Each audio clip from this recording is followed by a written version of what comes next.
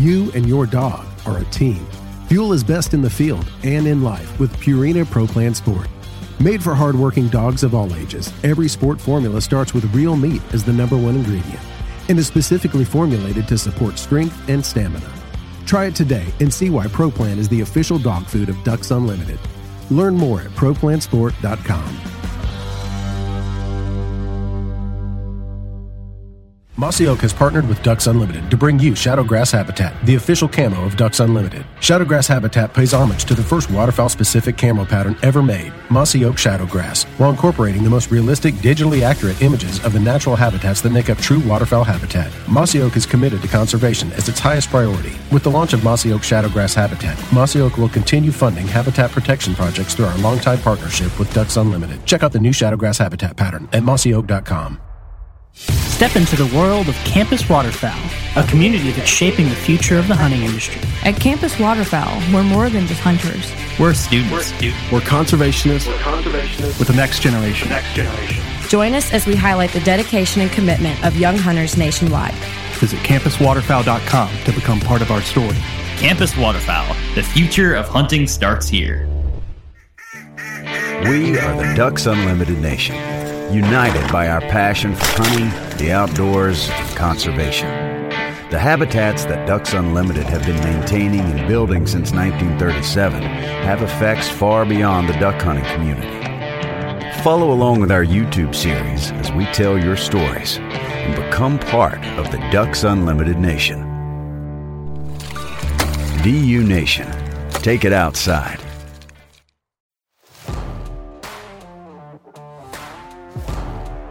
Welcome to the Ducks Unlimited podcast, the only podcast about all things waterfowl.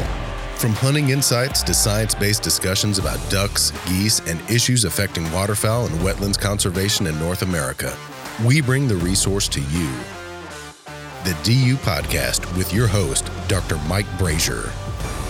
Today, we are continuing our discussion with Dr. John Brunges with the Kentucky Department of Fish and Wildlife Resources about sandhill cranes in the eastern U.S. We concluded our previous episode where we covered sandhill crane ecology, a brief history of how that population had recovered through the years, and led up to the point where we started discussing harvest opportunities that are now available in the eastern U.S. as a result of the growth of this eastern sandhill crane population.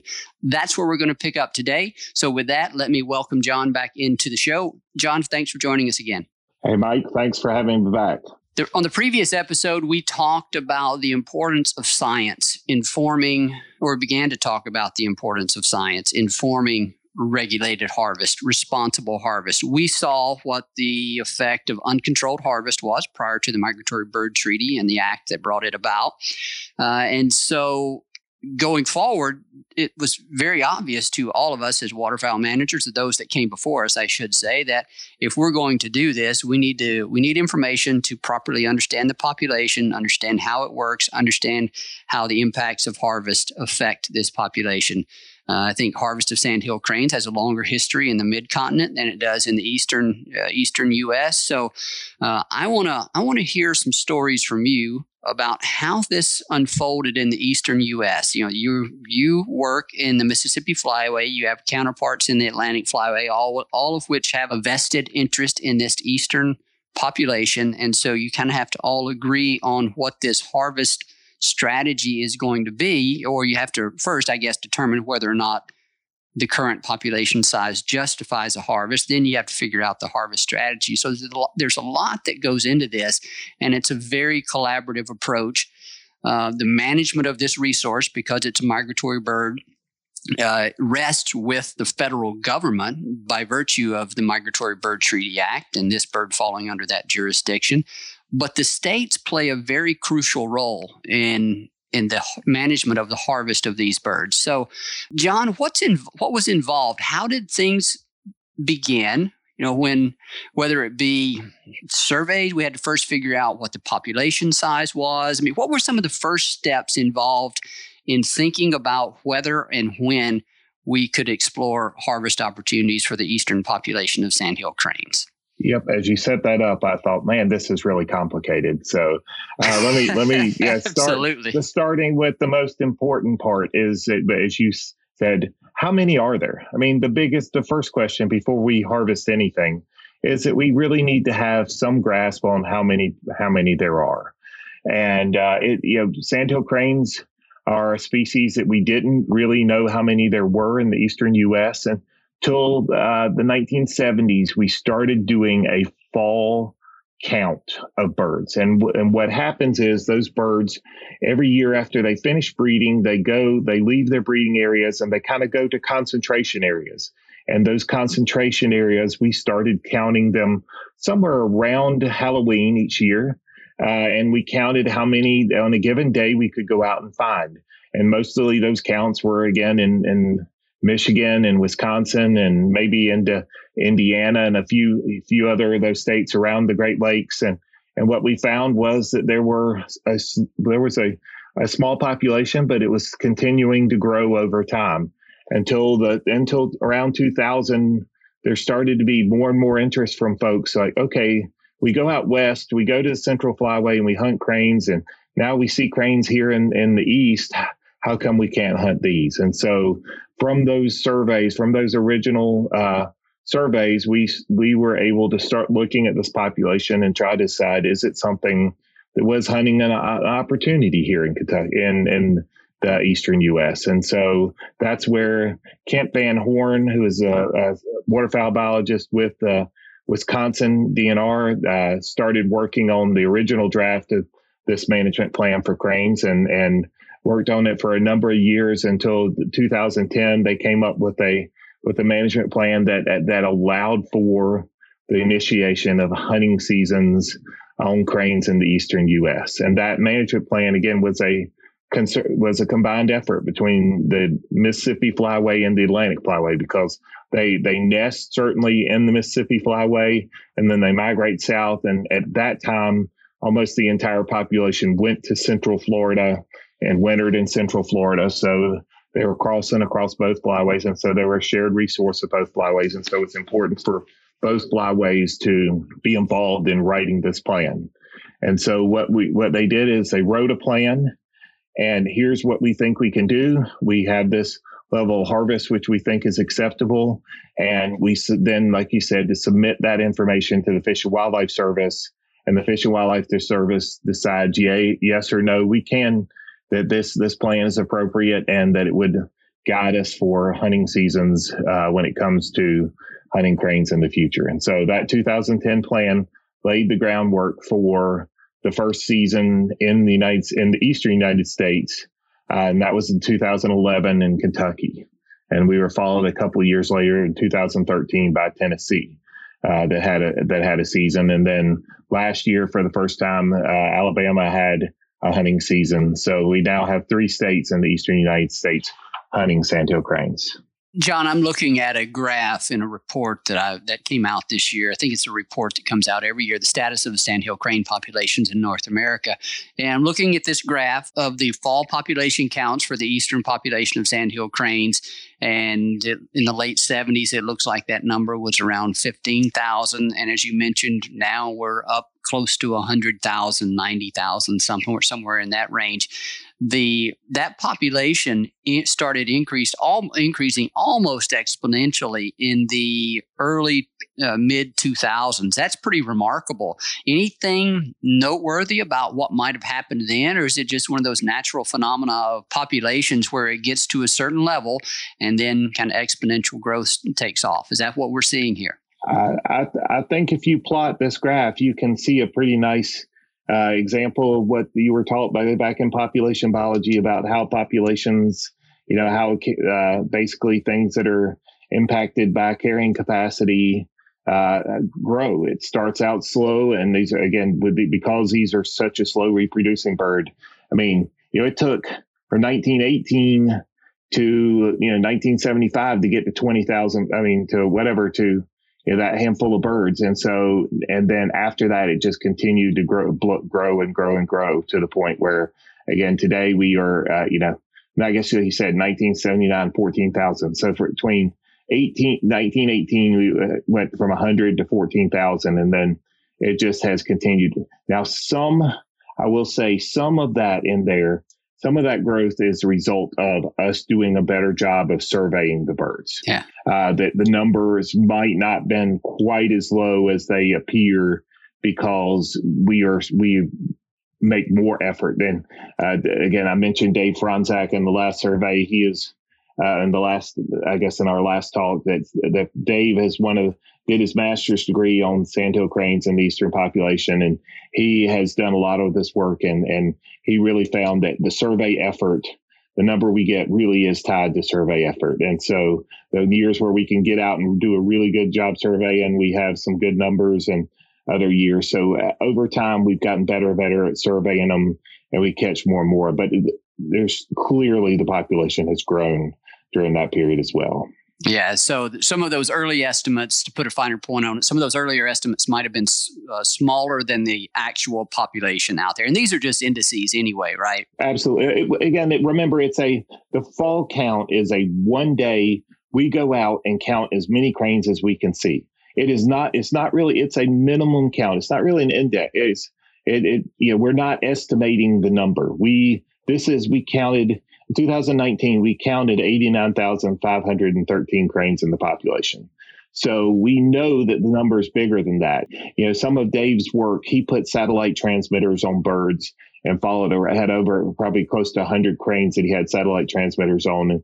And we saw that about 20% of the population is not in a place where they could get counted. So during that fall survey, so we would guess that the number, instead of, if it's 90,000, it's probably 20% or more higher than that, just because they're just getting missed. They're in places where we don't get them. But it gives us a minimum population size. And so if they started to decline, we would see, okay, this minimum is getting smaller and smaller and smaller to the point where we would, restrict seasons or close seasons. I'm not an active participant on any of the flyway technical committees, but I have certainly sat in on, given presentations to, and been part of discussions in a number of these flyway tech section or technical committee meetings.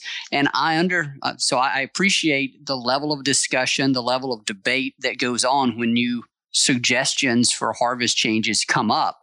And so I can't help but kind of wonder how that looked for Sandhill cranes as this new harvest opportunity in the eastern U.S. was first being debated. I actually remember being in some of these discussions, or being present at some of the discussions.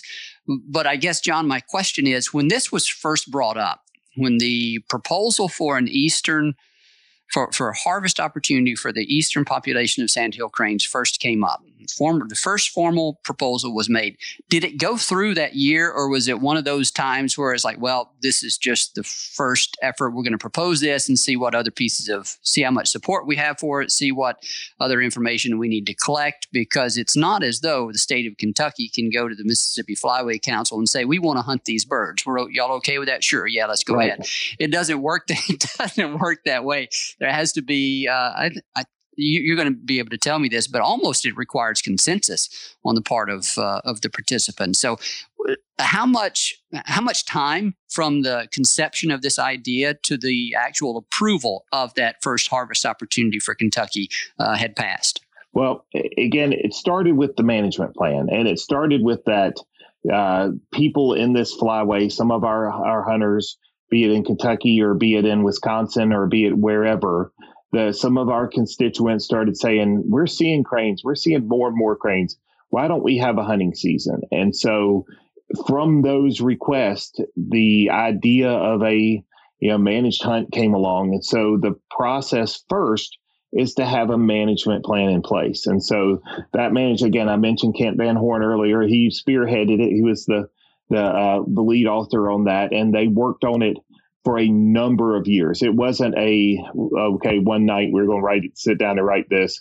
They worked on it for a number of years, had input from a variety of folks. There were some hard feelings, some people that were mad and people that were happy, and they went round and round, and then they finally came up in 2010 with the management plan that we fall under right now, the Eastern Population Management Plan. And that plan was approved by the Mississippi Flyway and by the Atlantic Flyway. And then under that plan, it had basically a strategy that allowed states to then put in their own plan for a hunting season. And so that basically what that did is allowed a state, say like Kentucky could then write up, here is how we are going to hunt sandhill cranes. And the management plan had some very specific guidelines. Things that you can do, you can't do. And so Kentucky wrote a plan. Here's how we plan on hunting sandhill cranes in Kentucky. Here's what we expect our harvest will be. Here's how we're going to control that. And then, so then that plan, Kentucky's plan, was reviewed in the Mississippi Flyway and the Atlantic Flyway, approved by those two flyways, and then sent to the Fish and Wildlife Service via the Service Regulation Committee. They reviewed the plan, and from there we had a hunting season. Now, it was a rocky road, as you mentioned. It was there was a whole lot of people that were concerned, and it took some doing. I spent a lot of my life in that year or two dealing with sandhill cranes in this season, and so the sandhill cranes are one of those species that people feel incredibly strongly about, whether you're a hunter and you pursue them. And if you said you've had them, so I assume you hunted them. They are the hardest darn thing in the world to hunt. They will beat you in so many ways. So people that hunt them love the challenge that they provide. Bird watchers absolutely love and adore watching cranes. And so there's a whole lot of people that really had strong feelings about cranes. And so it was an interesting process from kind of start to finish, the idea of having. You and your dog are a team. Fuel is best in the field and in life with Purina Pro Plan Sport. Made for hardworking dogs of all ages, every Sport formula starts with real meat as the number one ingredient and is specifically formulated to support strength and stamina. Try it today and see why Pro Plan is the official dog food of Ducks Unlimited. Learn more at ProPlansport.com. Mossy Oak has partnered with Ducks Unlimited to bring you Shadowgrass Habitat, the official camo of Ducks Unlimited. Shadowgrass Habitat pays homage to the first waterfowl-specific camo pattern ever made, Mossy Oak Shadowgrass, while incorporating the most realistic, digitally accurate images of the natural habitats that make up true waterfowl habitat. Mossy Oak is committed to conservation as its highest priority. With the launch of Mossy Oak Shadowgrass Habitat, Mossy Oak will continue funding habitat protection projects through our longtime partnership with Ducks Unlimited. Check out the new Shadowgrass Habitat pattern at mossyoak.com. Step into the world of Campus Waterfowl, a community that's shaping the future of the hunting industry. At Campus Waterfowl, we're more than just hunters. We're students. We're conservationists with the next generation. Join us as we highlight the dedication and commitment of young hunters nationwide. Visit campuswaterfowl.com to become part of our story. Campus Waterfowl, the future of hunting starts here. We are the Ducks Unlimited Nation, united by our passion for hunting, the outdoors, and conservation. The habitats that Ducks Unlimited have been maintaining and building since 1937 have effects far beyond the duck hunting community. Follow along with our YouTube series as we tell your stories and become part of the Ducks Unlimited Nation. DU Nation, take it outside. A hunting season. John, thank you for all the details there with regard to how new states are able to request or propose a sandhill crane harvest. And so one of the key parts of a state's plan, as I understand it, is, well, maybe this isn't true, but there's some kind of permit system that's required in each of those states. It's not like any hunter can go out and harvest a sandhill crane. You have to apply for a special permit, right? Absolutely. And the plan that Kent worked on that gives us the ability to hunt, he modeled it on swan hunting in eastern U.S. If you've ever been to North Carolina and hunted for swans, or Maryland or wherever, you have to apply for a permit, and you get, in North Carolina, that used to be 5,000 people would get a single tag for an individual bird. And so Kent based the crane plan on that same system. And so when Kentucky formulated our plan, we basically were issued 400 permits. With each of the 400 permits, getting 2 tags each. So, if you were drawn, you got to go and you could shoot 2 sandhill cranes in a season.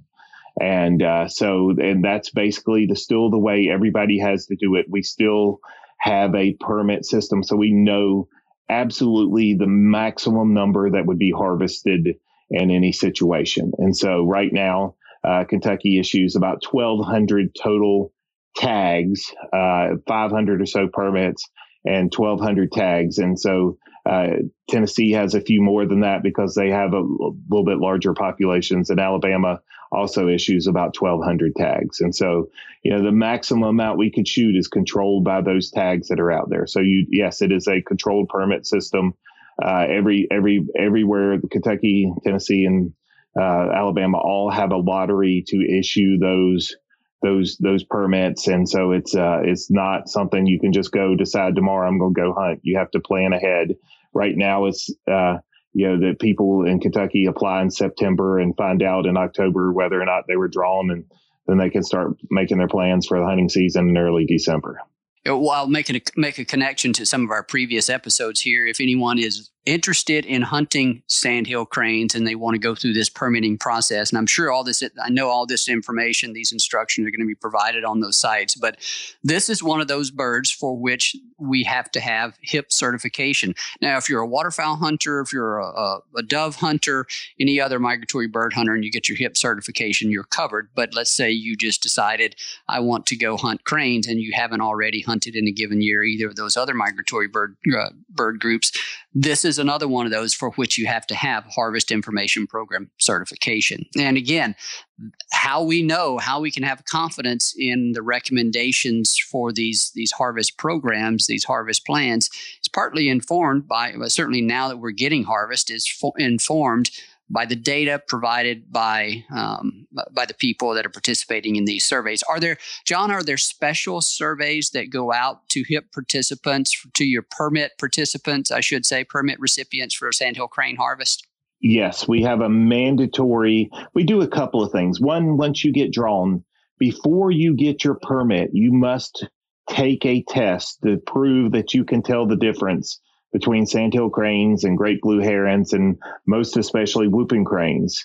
And so you have to go through this, 15-minute educational thing on our website, and you'll get shown a variety of pictures and ask a series of questions, and you have to demonstrate that you can tell the difference between a sandhill crane and some of these other non-target species. So once you successfully complete that test, then you are issued your permit. And so once you are issued your permit, that you are required by law in Kentucky to complete a postseason survey. And you have about 2 weeks after the season is over to come back and then tell us how many days you hunted, those kind of things. And also in Kentucky, for cranes, we are a telecheck species. So if you shoot a crane, then you must telecheck that species, basically either call in or use your internet to check in that species. And so we have instantaneous knowledge of harvest in the state because you're required to do it. Within 24 hours, we know what our harvest is each day. So we're able to follow it very carefully. So we keep very careful watch on what harvest is happening and how hunters are doing. And again, as part of our plan, we are required to, from our hunters, have at least 80% response rates from our hunters and know what they did and how many they harvested. And so we do much better. Usually we get all but a handful, and mostly those handful are folks that somebody else signed them up and they never even realized that they had signed up, or they didn't hunt at all and then just forgot. So we keep after them and try to make sure we get as much information from folks as possible. But yes, again, it's a species we talked about. It's not the last episode. It's not mallards. How we manage them, how we harvest them, it has to be very different because they are such a long-lived, slow reproducing species that they can't handle the level of pressure that something like a mallard or a dove or something like that would. So they can be harvested, and it can be done in a way that's safe to the population. And we're harvesting birds now, and the population is continuing to grow. And so but you just have to make sure that you do it the right way. Yeah, I'm looking at another table here in this report, and across those 3 states where it is currently permitted, you kind of mentioned these numbers previously, but it looks like last year there were 5,400 permits issued across those 3 states, and that yielded only 1,100 harvested cranes. John, are there any other states that are thinking about a sandhill crane season in the eastern U.S.? None that would be happy about me talking about it on the radio, probably. I kind of wondered about that. There have been, it has to be a basically the sportsmen and sportswomen of that state have to come to their biologist and tell them that they're interested in it. It depends on state process. I know that there have been a couple times where Wisconsin, their sportsmen's groups have asked for a season, and it hasn't made it through the legislature in a way that their biologists could ask for a season. So there have been some discussions, but I know that there have been some other places, but for right now, there's nobody waiting tomorrow to have a hunting season. There's nobody in the pipe. And one of the things that we kind of talked about earlier, you have to have a hunting season. You have to basically apply a year ahead. You have to submit your plan as state. If a new state were to come online and say if Georgia and the Atlantic Flyway this year decide they wanted to have a hunting season, they would have to submit a plan to the Atlantic Flyway, the Mississippi Flyway, say, here's how we're going to hunt birds. Here's how we're going to do it. And they would, and that plan would be reviewed by those flyways. And if approved by those flyways, then it would go to the Fish and Wildlife Service. And they would, like Alabama right now is in their second year of hunting season. The first couple of years you have what's called an experimental season. And it's a very closely watched, very carefully regulated season. And so they would applying to have an experimental season. You go through a couple of years, 3 or 4 years of experimental season. And if everything works out the way you predicted it would, then you can basically make that season operational. And so Kentucky and Tennessee have operational seasons. We basically are going forward every year. Alabama is still tentative. They're still watching what they're doing, but they're following the lead that Kentucky and Tennessee made, and they, in theory, they should have an operational season in a year or two. And there are only a small number of states in the eastern U.S. for which having a sandhill crane season even makes sense with respect to the distribution of these birds. There aren't very many that make it into Mississippi. There aren't very many that make it into Arkansas or Missouri, Iowa. So you're not really. That's one of the things that's kind of self-regulating here in terms of who is going to be, in theory, applying for a sandhill crane season. I'll say I threw Georgia under the bus a little bit there. They're one that would have a really hard time with the hunting season because of the Florida population birds. They would have to, those birds are non-migratory. In theory, they wouldn't want to hunt those, so they'd have to protect those, and it would be a complicated process for them to do it. So everybody has some sort of challenges when it comes to the hunting season. But again, if the draw the line, Kentucky, Tennessee, Alabama, then going north like Indiana, into, again, the Great Lakes states, Wisconsin, Michigan, and then Minnesota are all states that could potentially right now have hunting seasons. But as I mentioned earlier, these birds their population range is expanding. We're seeing things that we didn't see a few years ago. Traditionally, this eastern population totally went through kind of down through eastern Tennessee and into the Florida. Now there's a huge group of birds that go into western Tennessee and even into Louisiana. So what we know about this population in the 10 years that I've really been working with them has completely changed. And in the next decade, who knows what you might have a hunting season on cranes in Louisiana and a decade. Yeah, John, you kind of went where I was going with this conversation, talking about the migration pattern of these birds. We've moved to West Tennessee just about a year ago. And last fall, one of the it was very obvious to me. I heard it off in the distance. If you've ever heard sandhill cranes, you will never mistake them for anything else. It is just the most magnificent sound. It carries for miles. And I heard it, and I'm like, holy cow, sandhill cranes. And I looked up, and way up there in the sky, there they were. They eventually came over where I could see them. And I actually saw several different flocks of sandhill cranes here in southwest Tennessee. And I thought that was fascinating, just having seen them on the prairies of Canada and then to see them in Tennessee. I marveled at them. That's pretty cool. Yeah, there's at times more than the hop-in refuge in western Tennessee.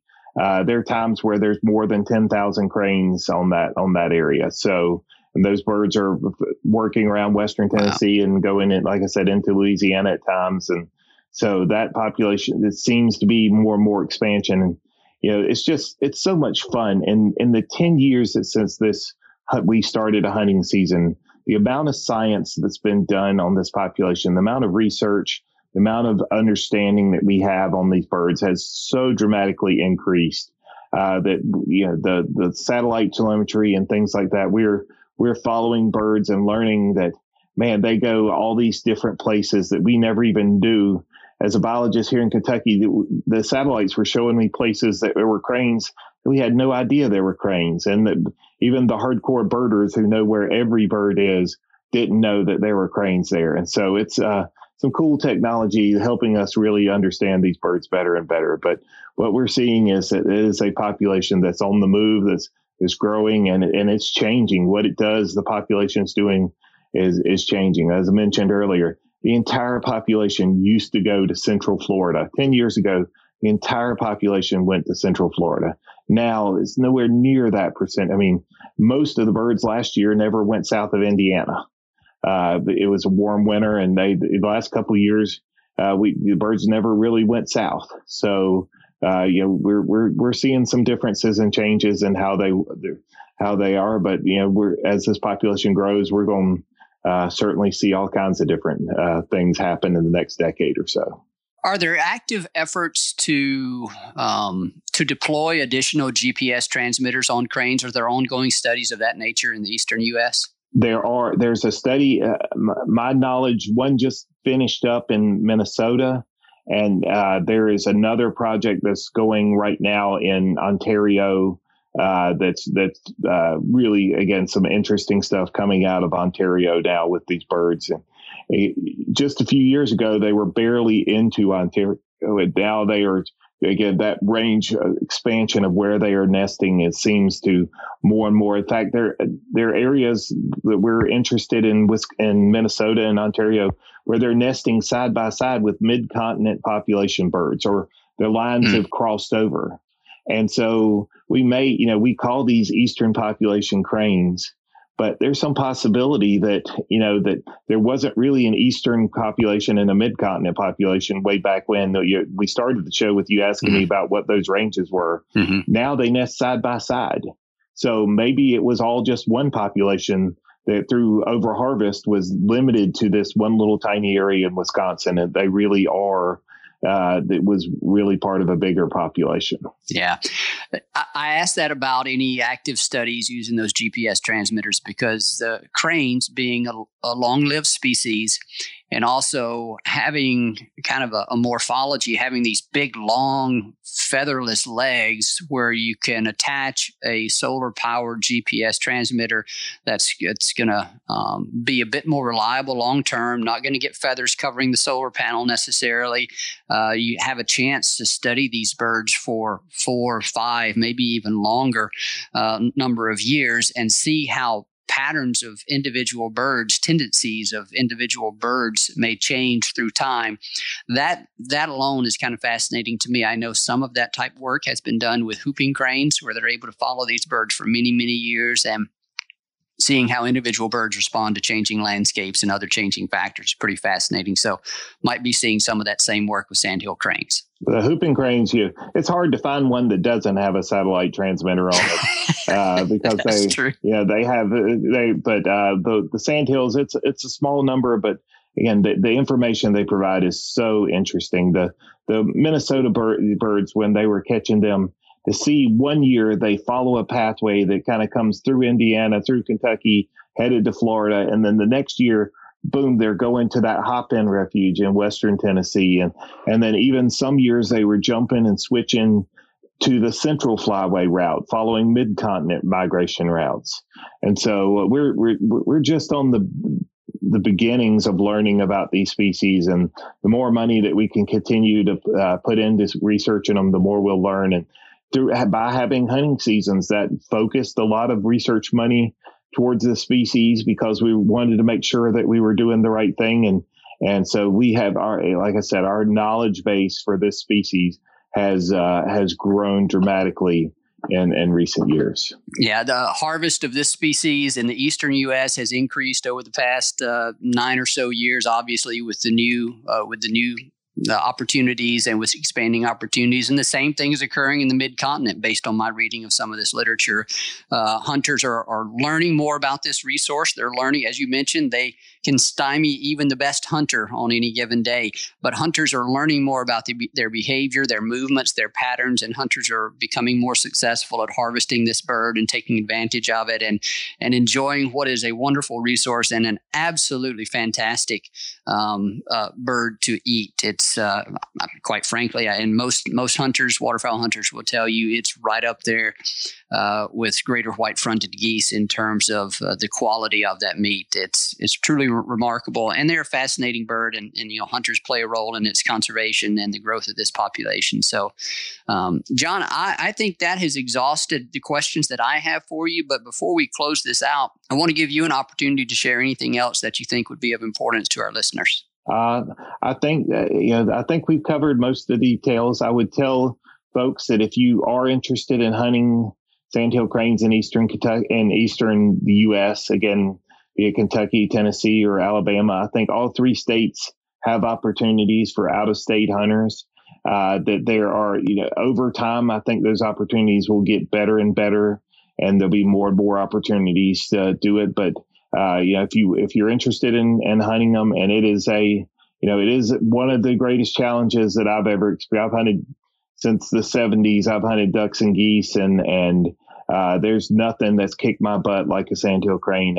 So they are a challenging bird. And the Texas when I was in the Texas Panhandle, you could set up in a field with 10,000 cranes in it the night before, and all 10,000 would come back, and it would be like the Red Sea parting around your decoys. They were not having any part. They could see you and beat you in so many ways. So it's a real challenge, and they're excellent table fare. I guess they're not called ribeye in the sky or flying fillet for nothing. They are really good. John, I did have one other question. It occurred to me. I know you are a retriever aficionado. I would imagine that you don't go out in the field for any type of migratory bird hunting without at least one dog with you.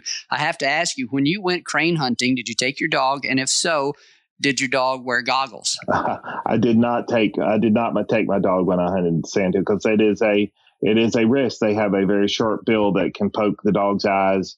And even birds that you think are dead will stand up right as you get to them.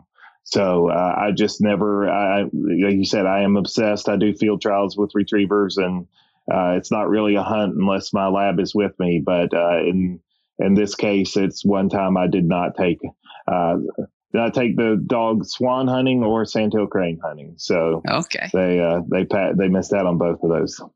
And so the swans, was that because just the threat that a swan would pose to a dog as well?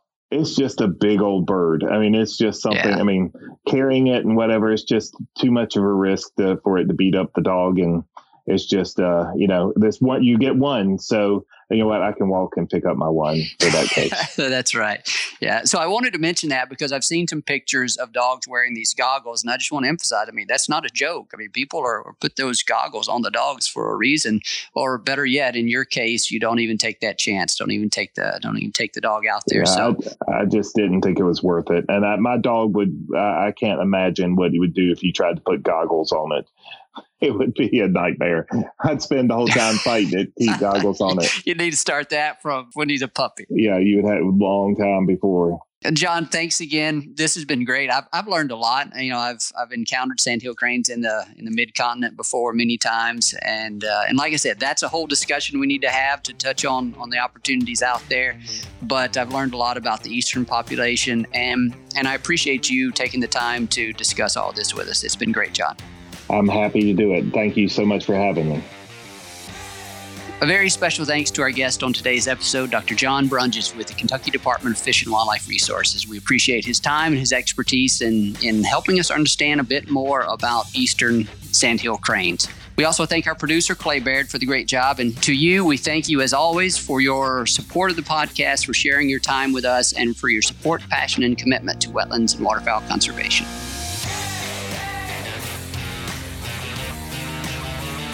Thank you for listening to this episode of the DU Podcast. Be sure to rate, review, and subscribe to the show, and visit www.ducks.org/DU Podcast for resources based on today's topics, as well as access to more episodes. Opinions expressed by guests do not necessarily reflect those of Ducks Unlimited. Until next time, stay tuned to the Ducks.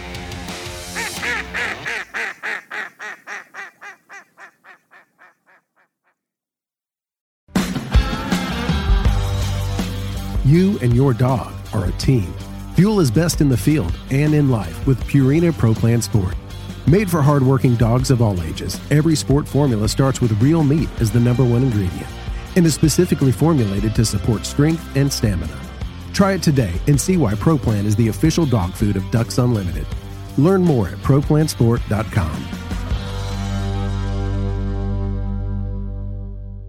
Mossy Oak has partnered with Ducks Unlimited to bring you Shadowgrass Habitat, the official camo of Ducks Unlimited. Shadowgrass Habitat pays homage to the first waterfowl-specific camo pattern ever made, Mossy Oak Shadowgrass, while incorporating the most realistic, digitally accurate images of the natural habitats that make up true waterfowl habitat. Mossy Oak is committed to conservation as its highest priority. With the launch of Mossy Oak Shadowgrass Habitat, Mossy Oak will continue funding habitat protection projects through our longtime partnership with Ducks Unlimited. Check out the new Shadowgrass Habitat pattern at mossyoak.com.